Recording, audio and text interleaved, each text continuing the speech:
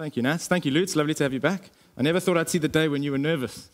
It's awesome to have seen that, finally, that he's actually a normal flesh and blood human being like the rest of us. Nats has just been talking about giving, and as pastors, we are just feeling so overwhelmed and wanting to celebrate the fact that our church is continuing to give and give amazingly in these times, which is allowing us to do all the wonderful stuff that we have the privilege of being able to do. So thank you and well done for the faith that you have chosen to work out of and work off of. Welcome to the part 3 of this Hope conversation. It's been a great week in Durban, hasn't it? Feel free to let us know in the comments section what you've loved most about this week. There's been a strawberry moon. The hippies that live near me apparently are very fired up about that. I'm not sure if that's just a Coldplay song or if that's something important for some reason. But maybe you've loved that or the beautiful weather. Maybe you've been really inspired on Tuesday with Blackout Tuesday and all the painful but really important, really amazing stuff that's gone on. Maybe you've been back to work. I think many of the people who are watching have worked this week for the first time in a more vaguely normal way than you used to. I hope that was okay for you. As I said, whatever state you are in, whatever reason you've ended up joining us in this chat this morning about hope, we're just so glad you're here. You are so welcome. And hope is the most precious of commodities right now, isn't it? So it's good to be a little forensic about actually understanding how it works, where it comes from, and, interestingly, how it can grow. That's what we're going to discover this morning, that hope can actually grow. Now, Durbanites are good at hoping. We do a lot of hoping. We're hoping to make a lot of events a lot of the time, right? You're welcome in the comment section to just name and shame this guy. But it's that like, hey, are you going to make it to Candace's braai? Yeah, I hope so. Are you going to get to Thingamy's Bulls this weekend? Yeah, I'm really going to try, you know. And the great philosopher Yoda told us that there is no try. There is to do or not do, but to try is bogus, right? And that is, if you're honest, what gets you so frustrated about that Durbanite thing of saying, I'll try, I hope I get there. And I've got a mate who likes me so little, he stopped even bothering to come up with an excuse for why he can't come. He just doesn't turn up. We've started counting the number of WhatsApps that turn blue, but he never replies to the event. You know, it's frustrating when you say you're going to hope to do something, where in fact we know you've got full control. You can choose whether to be there or not be there, which is why it doesn't make sense to say you're going to hope to be there. The flip side of that is then also true, that if hope is going to be genuine, if it's really legitimate to talk about hoping, then you have to admit that that only makes sense if you don't have control or certainty. It's been a big revelation for me. Hope is beautiful. The motivational posters make hope seem like something glorious, and it is. But it is not comfortable. If you're in a situation where you need to hope, by definition, that means you're in a situation that you can't control and that you don't have certainty in. If you did have control and certainty, you wouldn't need to hope. So let's be clear. If we're talking about hope, we're talking about something uncomfortable. It's like that excruciating kind of falling in love moment. You remember that? That she loves me not, she loves me, as if the daisy knows more than you. It probably does, actually, because you're in that like freak out, exquisite, excruciating moment of not sure, are those vibes for real, are they not? And you're analyzing everything with your friends and checking out, who else she likes on Facebook, and you're asking Siri for advice and you're getting a second opinion from Alexa, and while management's having this debate about whether or not to follow your heart, your wretched hormones have just decided to pull the trigger anyway and say, we're doing it, It is an awful and yet amazing experience to be falling in love because you just don't know. And if you've not had that experience, I think you may have missed a very painful and exhausting bullet. But hope is a little bit like that, right? Hope's that kind of heart in your mouth, uncertainty. Hope is not neat and tidy and comfy and cozy. If you're expecting hope to feel like that, if you're expecting hope to feel certain and cozy, you're not actually hoping to experience hope. What you're looking to experience is another thing. It's called blissful ignorance, and that lives back somewhere in like January 2020. It doesn't live here anymore. You're not going to get that again. Hope is problematic. Hope is it's like asking the future out on a date and hoping that she's going to be gentle with you. That's what hope is like. And as problematic and difficult and exposed and vulnerable as it feels, it is also essential, isn't it? The conversation up till now over the last 2 weeks has shown us that hope is what gets us going. Hope, when you allow God to get hold of it, actually turns into faith, which is the substance of things hoped for. It's what allows you to not just get up in the morning, but actually get what's in heaven and bring it to earth. We absolutely need hope. And it's not just, please hear this, it's not just that you need hope. We all need you to have hope. I know this is an overused expression, but your emotions and my emotions have never been more contagious than they are right now. It's one thoughtless comment from a trusted friend about a secondhand story about the police and some dumb thing they did, and your hope is in the toilet, right? And it's one hope-filled conversation with someone who's celebrating the resilience and generosity and humor of South Africans, and suddenly your hope is rising again. What we have to say is more contagious than ever. So it's not just that you need hope. It's that we need you to have hope. In fact, we need to be more responsible than we've ever been with the things we say. And so the conversation this morning is about the fact that hope can actually grow. See, this is a big idea. Hope's not binary. It's not that you either do or don't have hope. It's a bit like joy in that way. Marketers want you to believe you either do or don't have joy. No, it can grow. It's scalable. Hope can be scaled up. You can do things to nurture it and to fan it into flame and to cause it to grow. And similarly, you can do things to squash it and crush it and cause it to dwindle. You can grow your hope. And so we're going to go to some scripture that's going to show us exactly how to grow it. Are you ready? It's from Paul in Romans. And he says this: we boast in the hope of the glory of God. So our hope starts in who he is and just how glorious he is. And then Paul says something quite amazing. He says it's not only that, but also we glory in our sufferings, because we know that suffering produces perseverance, perseverance, character, and character, hope. And hope does not put us to shame, because God's love has been poured out into our hearts through the Holy Spirit who has been given to us. Paul is saying that suffering, via an interesting causal chain of events, can lead to more hope, not less. Suffering can grow your hope. That's strange. Suffering normally leads to us blaming and complaining. That's the standard response to suffering. But Paul's saying there's some choices you can make. There's some stuff you can do deliberately that can use suffering against itself. You can turn it on its head. You can do the dirty on it and actually turn the suffering into more hope, not less. And he's pretty practical about how you do that. You see this suffering as an opportunity to persevere. Persevering is just stubbornly choosing to do the same thing despite opposition. And so suffering gives you an opportunity to do that, to make those choices repeatedly. And persevering, if you do it for long enough, turns into character. Character is just what's left over when you've made the same choice enough times, that it's no longer something you choose to do, it's just something you are. Okay? So suffering gives you this opportunity to go, I'm going to make the same choice stubbornly, deliberately, to the point where it's no longer something I choose, it's just something I am. And once that character is embedded, hope is possible. In fact, you have more hope at the end of that process than you did at the beginning. That's really practical. I don't know about you, but I'm still wondering, it's a bit vague. I want a little bit more information. What choices do I need to keep on making? What kind of character do I need to keep on developing? You know, people who mistakenly think that Christianity is just about being very good read that passage and think that character just means high moral excellence, right? I would suggest that Christianity is the opposite of that. Christianity is the fact that all the attempts to try and be good haven't worked. But be that as it may, what is this character that needs to be formed? Is it just my stubbornly choosing to develop some moral excellence in myself? If that's what it is, if that's what Paul is saying produces hope, that sounds like a pretty lonely, self-reliant journey. And the truth is, I don't even know if that makes sense. People who are very, very good don't automatically have more hope when they suffer. No, let's stop guessing. Let's ask Paul to actually make this clear, because he tells us in the context just before and after. So we're going to go 2 verses up. This is how Paul starts, how he introduces this idea that you can grow your hope. He says, therefore, since we've been justified through faith, we have peace with God through our Lord Jesus Christ. This is just the most beautiful idea on earth, right? That we have been given a blank slate, that we have been exonerated.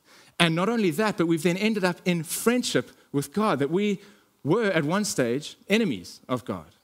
You may not have known this. You might have hoped that in your rebellion against him, he either didn't exist or didn't care.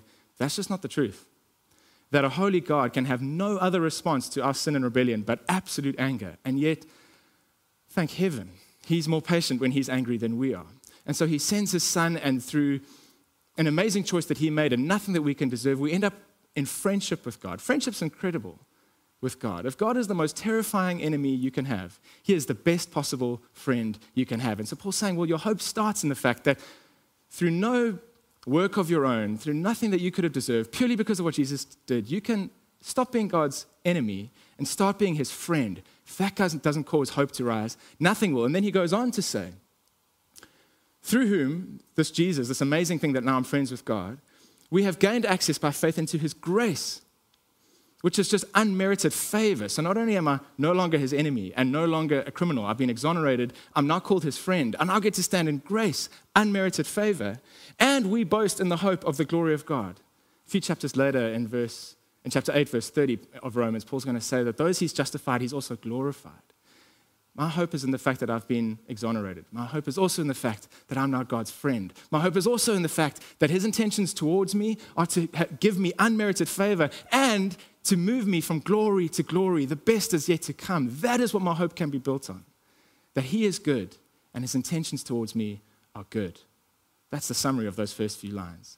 So then we get to the bit we know already, right? That the suffering, when it comes along, gives us an opportunity to persevere in this way of life and understanding just how good he is and how good he's been to me and how good his intentions are towards me. So perseverance, character, hope, and hope doesn't put us to shame because God's love has been poured out into our hearts through the Holy Spirit who's been given to us.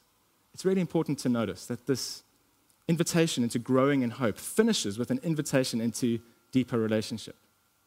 God is saying, I want to connect with your heart. I've shown you that I'm good. I've shown you that I'm generous. I've shown you I want to be your friend. I've shown you that I want to pour out unmerited favor on you, grace. I've shown you that I want to move you from glory to glory. And then he finishes by saying, and I just want to be with you. I've poured out my spirit into your heart. I've offered you love. God has asked us out in just the same vulnerable way that we experience in human relationships. He says, I want to be with you. So friends, when you top and tail this idea of perseverance with this amazing window into the character of God and into the relationship he wants to have with us, I'm left only able to make one conclusion. The thing that I need to persevere in, the thing that I need to choose so often that it turns into character, the thing that I need to make a way of life for myself, if I'm to see hope grow, is to deliberately and stubbornly take what I know about the character of God and cause that to be the lens through which I look at my life. It's as simple as that. You always have choices about the lens you use to look at your world through. And what Paul is saying is if you can persevere, if you can get so stubborn, if you can make a way of life of taking the lens of the goodness and kindness and amazing intentions of God and his desire to have a relationship with you, and if you can pick that up and use that to be the lens through which you look at life, if you can make that your character, your way of life, hope will grow. The worst thing that Satan could do is cause you to suffer. Because when you do, you have an opportunity to just use that lens even more and build that muscle memory even more and get better at using that lens. And it allows you to see what's really going on. Because you know, just as I do, that the lenses you choose to use in relationships can make or break your ability to see the real world. You know, there's no such thing as 20/20 vision. We sometimes like to think that our skepticism is causing us to see the world more clearly. Don't be fooled. In my relationship with my wife, if I'm skeptical of her, if I'm consistently wondering, does this behavior mean that she's actually evil or actually selfish? You know how that ends, right? If I use the skeptical lens when trying to understand her behavior, I wreck my relationship. I don't see the world more clearly. I'm simply seeing the world through the lens of my insecurities and fears.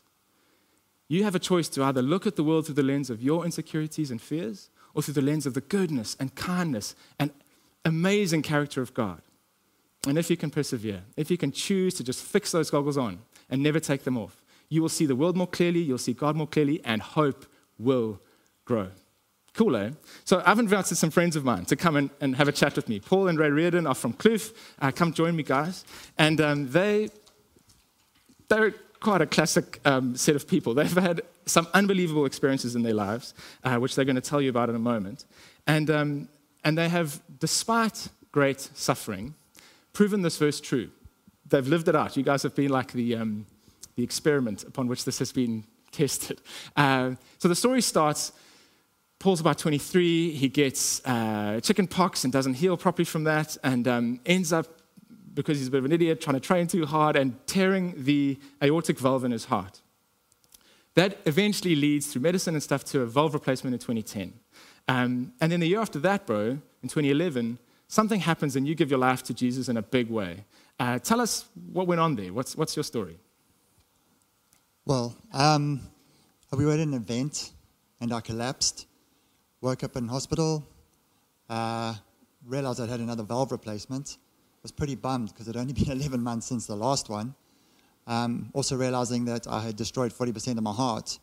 And my first valve replacement, I tried to navigate my pain and disappointment with not feeling the best with alcohol and just trying to handle the depression. And that was the journey. And I got to a place where I just went, God, if you're really real, let's figure out. Let me see. I want to get to know you. I want to see if you are who they say you are. That's where it started. Okay, so then Ray, what happens from there through to 2015? So this part of our journey was actually really cool. We were flourishing as a married couple again, and we'd stepped out of a season of it being really, really messy. With Paul drinking the way he was, I just didn't actually have the husband that I used to have. And so with Paul moving in a relationship with God and me on my own faith journey, it was incredible to see how kind God was in what he was doing in our marriage and how he was putting this beautiful thing back together. So we were in a really good space. And with that, Paul was training a lot, and he'd started swimming again. And so he was off on his normal training session, off to Virgin Active Swimming Pool, and I get a phone call not so long after that saying, you better hurry, you better get here quickly, there's something wrong with your husband, he's outside of the pool, and it looks like he's had a heart attack. So, of course, the first thing you do is rush off to the gym. And it was a really surreal thing to see, because all of a sudden I ran in there and I'm seeing people working on Paul, and he's on the side of the swimming pool and he's non-responsive, and his heart had stopped. And for 45 minutes you have a team of emergency services working on your husband, and he's not coming around. And it is one of the most scary things that I've ever had to deal with. I remember you phoning me that day. It's still one of the scariest days I can remember. Bro, you wake up in a hospital bed after this has gone on. What's going on in your head? Wow. I was confused, and then I was made aware of everything. I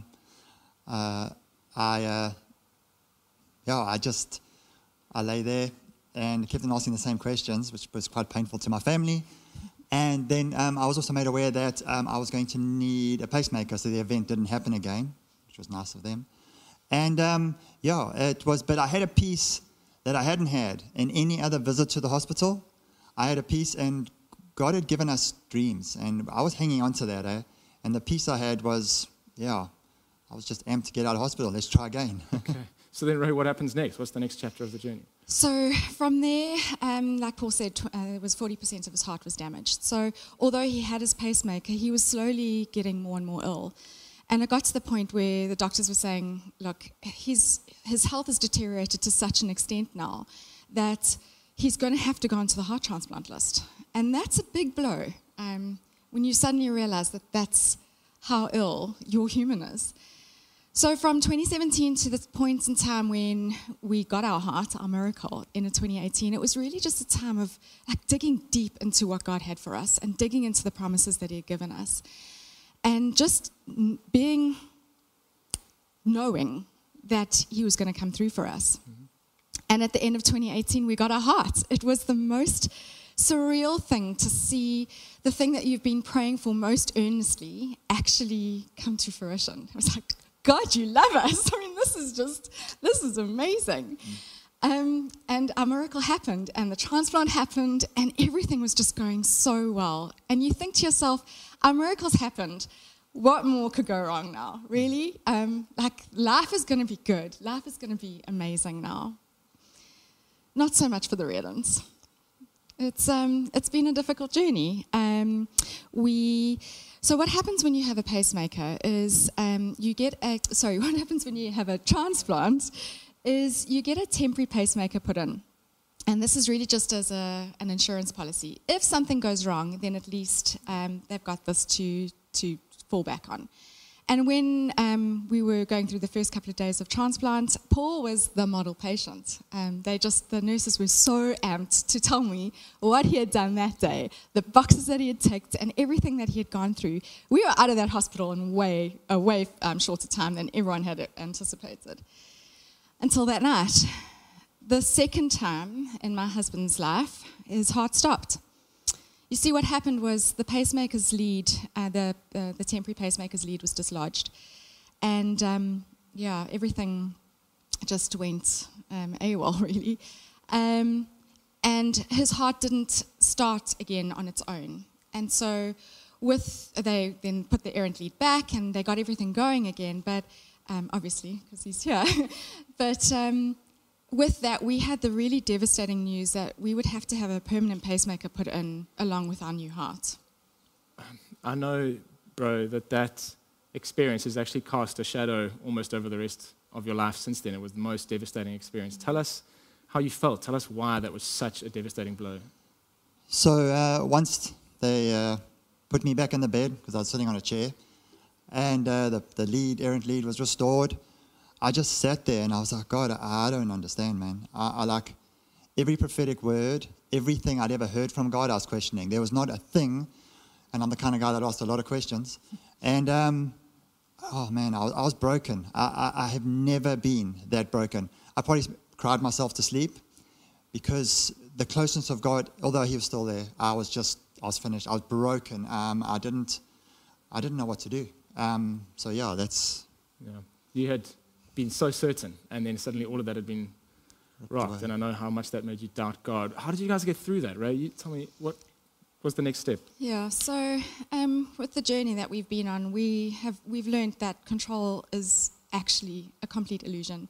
The control that you think of, that you have over your health, over your finances, over your relationship. Paul always says it's a false sense of responsibility. And so when you realize that you actually don't have the control over that, we didn't have the control over when Paul was going to get his new heart.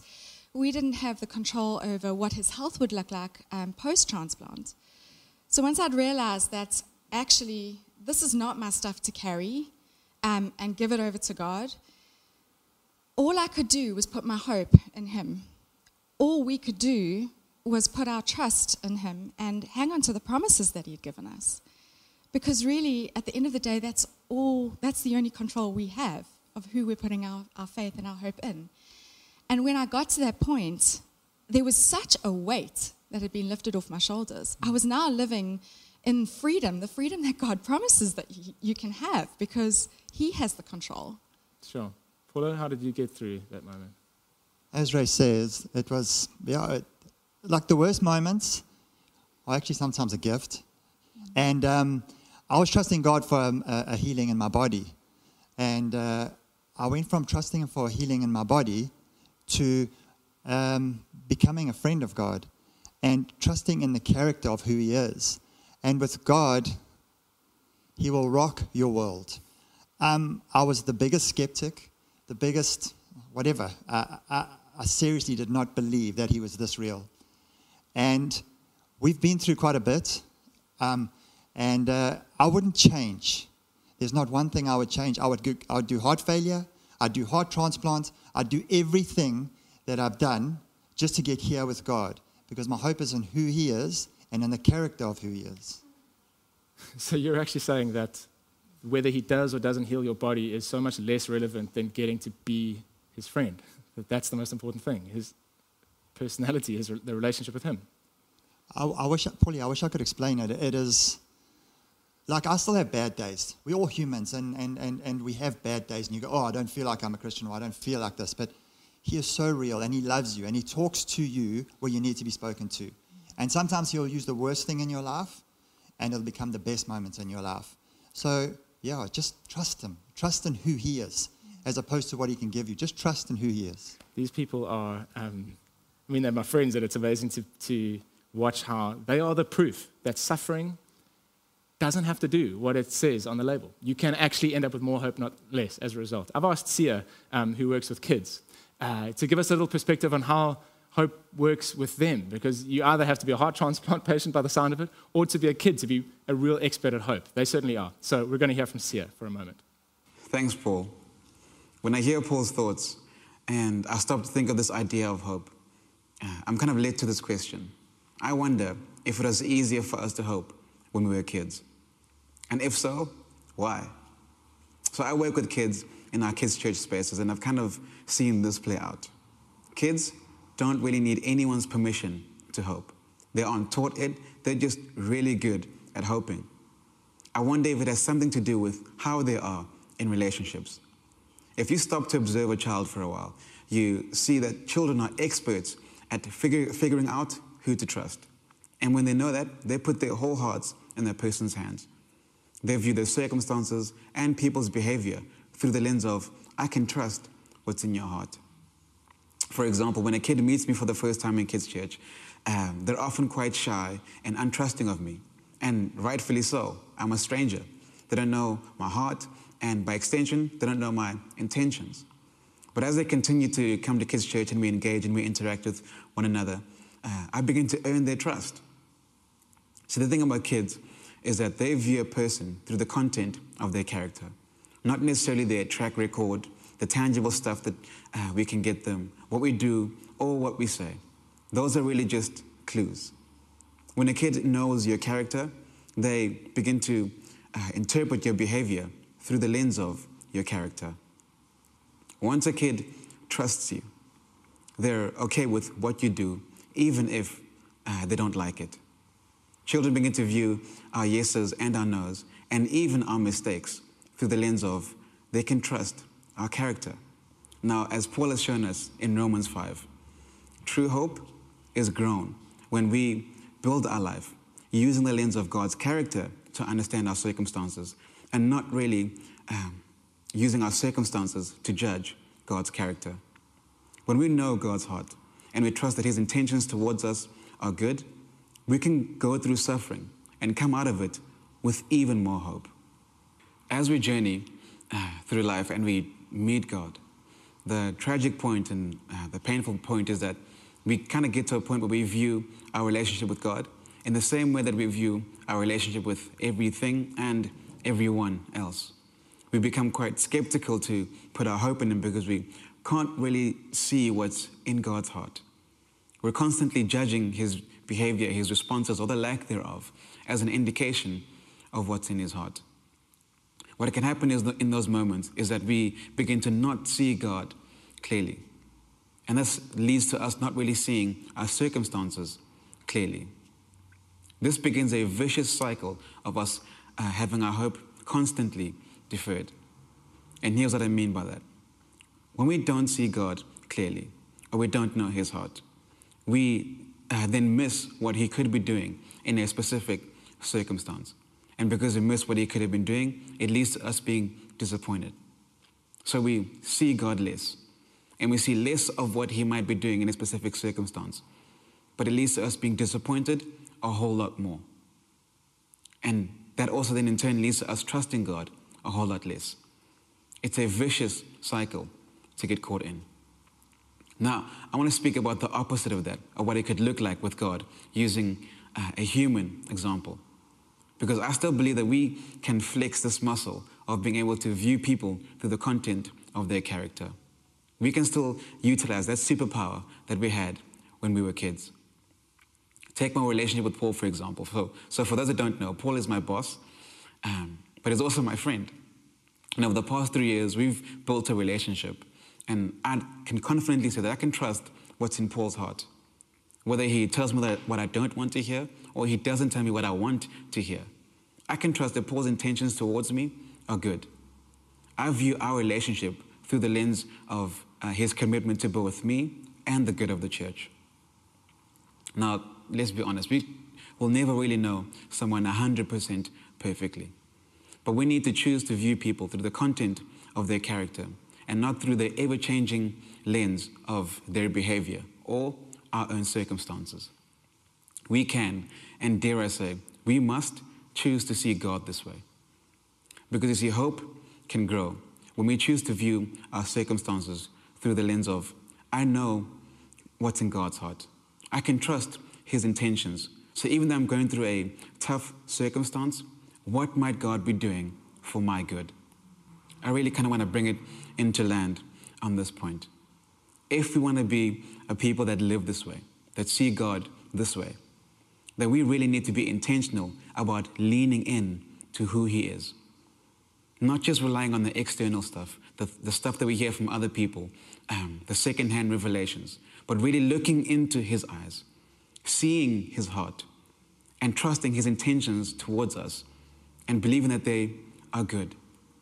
When we do this continuously, we begin to know God and not just know about him. And when we really know God, we can always know that the best is still yet to come.